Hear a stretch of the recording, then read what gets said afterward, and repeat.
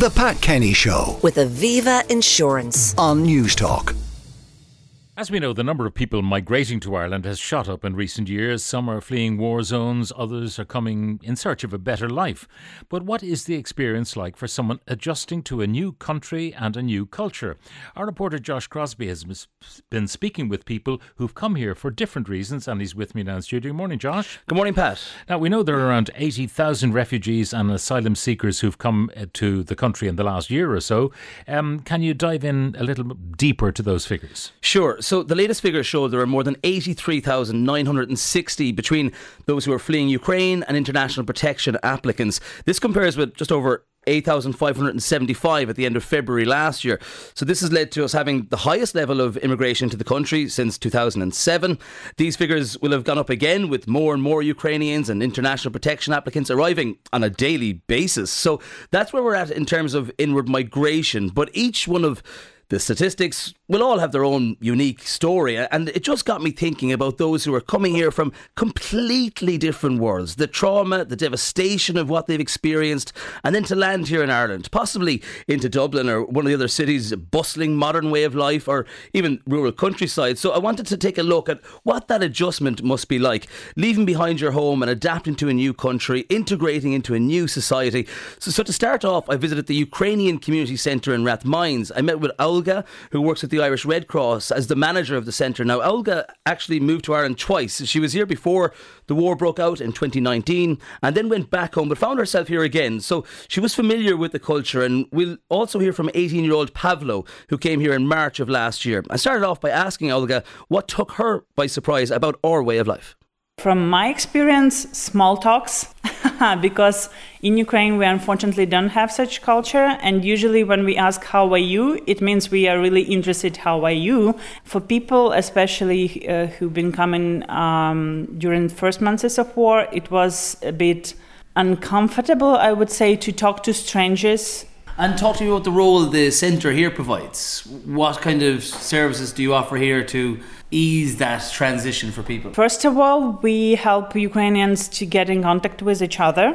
Plus, we provide different activities that help them with their mental health. What support were you and your fellow Ukrainians offered when you arrived in Ireland, for people who may have experienced trauma? Unfortunately, most of Ukrainians they can't go to Irish counsellors because of the language barrier. How do you keep your own culture alive, and what Ukrainian traditions have you brought here to Ireland? Here in our centre we have a small Ukrainian library where Ukrainians can get books in Ukrainian. Plus we have Ukrainian school for kids every Saturday here. Hello, my name is Pavo. I came first to Ireland on March 2022. When war started, we left the country because we saw a bomb near our house that was falling from the sky.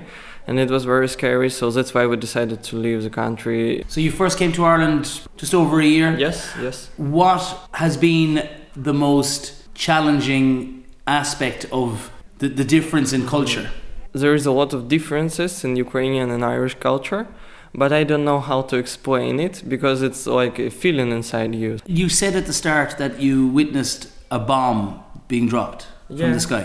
So seeing that, I can't imagine that will ever leave you. Mm-hmm. So have you been offered counselling support? Like, since you arrived, do you get support in terms of dealing with the trauma you have witnessed? There were a lot of psychologists, Ukrainian and Irish, that were offering free sessions. I didn't use it because I believe that I can deal with it. Maybe I need it. 18-year-old Ukrainian Pavlo and the manager of the Ukrainian Community Centre in Rathmines, Olga. So that's the Ukrainian side of things. What other nationalities did you speak with, Josh? Well, Pat, we know there are people immigrating here from all over the world. The country is as diverse and multicultural as it's ever been. I took a visit to the Africa Solidarity Centre just off O'Connell Street, and I met with the programme manager, Daniel, there, who's originally from South Africa. And I also met with one of the volunteers, Judith, who's from Nigeria, but came to study in Ireland just over a year ago. Daniel starts off by telling me about the increasing number of people coming to their service. On the average, I can say about 20% increase as compared to the previous year. Going forward, due to the accommodation problem that IPO is having, we may not see a sharp increase, there may be a drop, but it has been an increase. And are there enough supports in place to help people who are moving to a new country, who are adapting to new cultures? Yes, we work with psychologists, and stuff like that to help them. We run mental health awareness program. We do assessment, and then where necessary, we refer them, to hospitals and stuff like that. So there's a whole lot that is being done. With integration, we host events like cultural events and stuff like that to help them marry the two different, cultures so that they'll be able to integrate effectively into the Irish. My name is Judith, and I'm originally from Nigeria. And how has the whole experience of moving to a new country, adjusting to new cultures, how has that been for you? Because I had welcoming people around me, I didn't find it really difficult.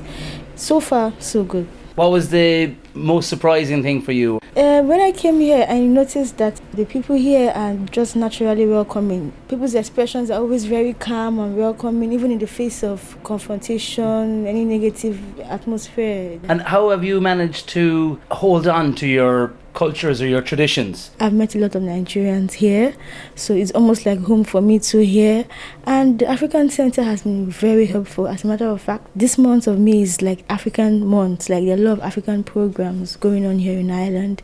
And it's just a time to feel at home. You don't feel the geographic changes. So it's really welcoming. It's like home from home. Yeah, it's home from home, yeah. Some of the staff and volunteers at the Africa Solidarity Centre. Now, your contributors have touched on the mental health supports needed for those who are fleeing trauma. So what services are available? Well, this is something I've been in touch with the Department of Integration and the HSE about, and I've been told all newly arrived international protection applicants are offered a voluntary assessment with a welfare team. But these assessments are voluntary. There is a GP service provided at the Balseskin Reception Centre, which is dedicated to residents 4 days per week. But for the likes of people who are sleeping on the street, which we've covered in the tents, and I'm not saying they need it at all, but there will be many who will have come here and have not seen anyone for these particular needs, and especially someone who they can communicate with in their own native language. But I did visit the Sparazzi Clinic. Now, this service offers support for refugees and asylum seekers who've experienced torture, trauma, and also for those who have come from places of war. I met with the executive director of Sparazzi, Rory Halpin. Rory was telling me that some people can be in Ireland for years before they actually come to the service. Rory was also telling me that in January of last year, they would have been seeing 5 to 10 referrals per week. And just wait till you hear how much that has gone up by in recent months. In the first few months of 2023, that has increased by 300%. So we're seeing up to 25 people per week coming into the service. So over the period, we've seen a total of 600 new clients in the last year. And with this increase of international protection applicants and the war breaking out in Ukraine, how has the demographic of the service users changed over the years? Or are you seeing a difference in the issues that might be coming to you? We see different groups coming in. That's men, women and children. We have a remit to see people from war trauma situations such as Ukraine, but at the moment we aren't seeing so many of those. But when you talk about the issues there, the issues remain the same. People are being tortured and persecuted, and very often because of their sexual orientation. So up to 20% of the people that we see in Sparazzi would be considered part of the LGBT plus community. From those you're talking to, how come they've arrived in a country that can be so vastly different to their own in terms of culturally adjusting and transitioning to a new home? When people begin their journey, whether it's in Africa or the Middle East, and end up in Ireland, as to why exactly they end up here. Very often they've paid money to some sort of smuggler, and it's really a toss of the coin in terms of where they end up. We see the need for a massive increase in resources being put into this area, because I think your question kind of suggests that if we don't manage to look after the people as they come at this stage and treat them as soon as possible, then we're sort of hoarding up problems for later on down the line. Executive Director of Spirazi, Rory Halpin. An increase of 300% in the past year. It does show the growing extent of the crisis. Now, you were also speaking with someone living in direct provision. How have they found adapting to the country in that circumstance? Yes, Pat. So I met with Vipu, who's from Namibia. She moved here last September with her 19-year-old daughter. Now, Vipu is a member of the LGBT plus community, and she told me her reasons for leaving were that she was not accepted where she was from due to her sexuality. Vipu felt outcasted by family and friends and came here for a better life.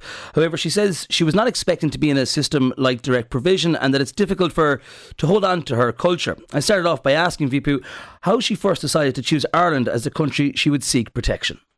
It's very funny. Back in the days when you used to write pen pals, I used to have friends from Ireland sending me postcards about Ireland and so on. So when I was finding a way, like, let me escape, where am I going to? Ireland just came in my head like, okay. What has the experience been like since you arrived last September in terms of trying to adapt to a new country with new cultures? It's not that easy. Because first of all, I didn't know anything about direct provisions. Living in the DP, it's like your life is being controlled as well. Because I thought that I'm coming to live a free life. I'm living in a center where I'm not supposed to have friends to visit me. You were not even welcome to go and sit in the living room. Meals being provided to you.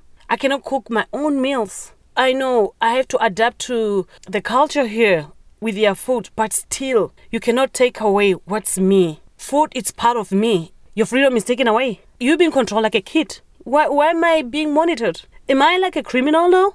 Talk to me then about the psychological supports or counselling services. When you entered the system, were you and your daughter offered any kind of support? When it comes to psychological support, we're getting it, for sure. I was to a point where I've been traumatized to where I used to have suicidal thoughts. What are your hopes? Can you see yourself integrating into Irish culture? Or, like, obviously you want to maintain your own, but what are your hopes for the future? Integrating, yes. I will get used to the Irish culture. I will integrate in the Irish culture, but I'm still not going to forget who I am. I'm still not going to forget that. I still have my culture, what I grew up with. And that's Vipu from Namibia in direct provision. And that is ending the report from Josh Crosbie. The Pat Kenny Show. With Aviva Insurance. Weekdays at 9 a.m. on News Talk.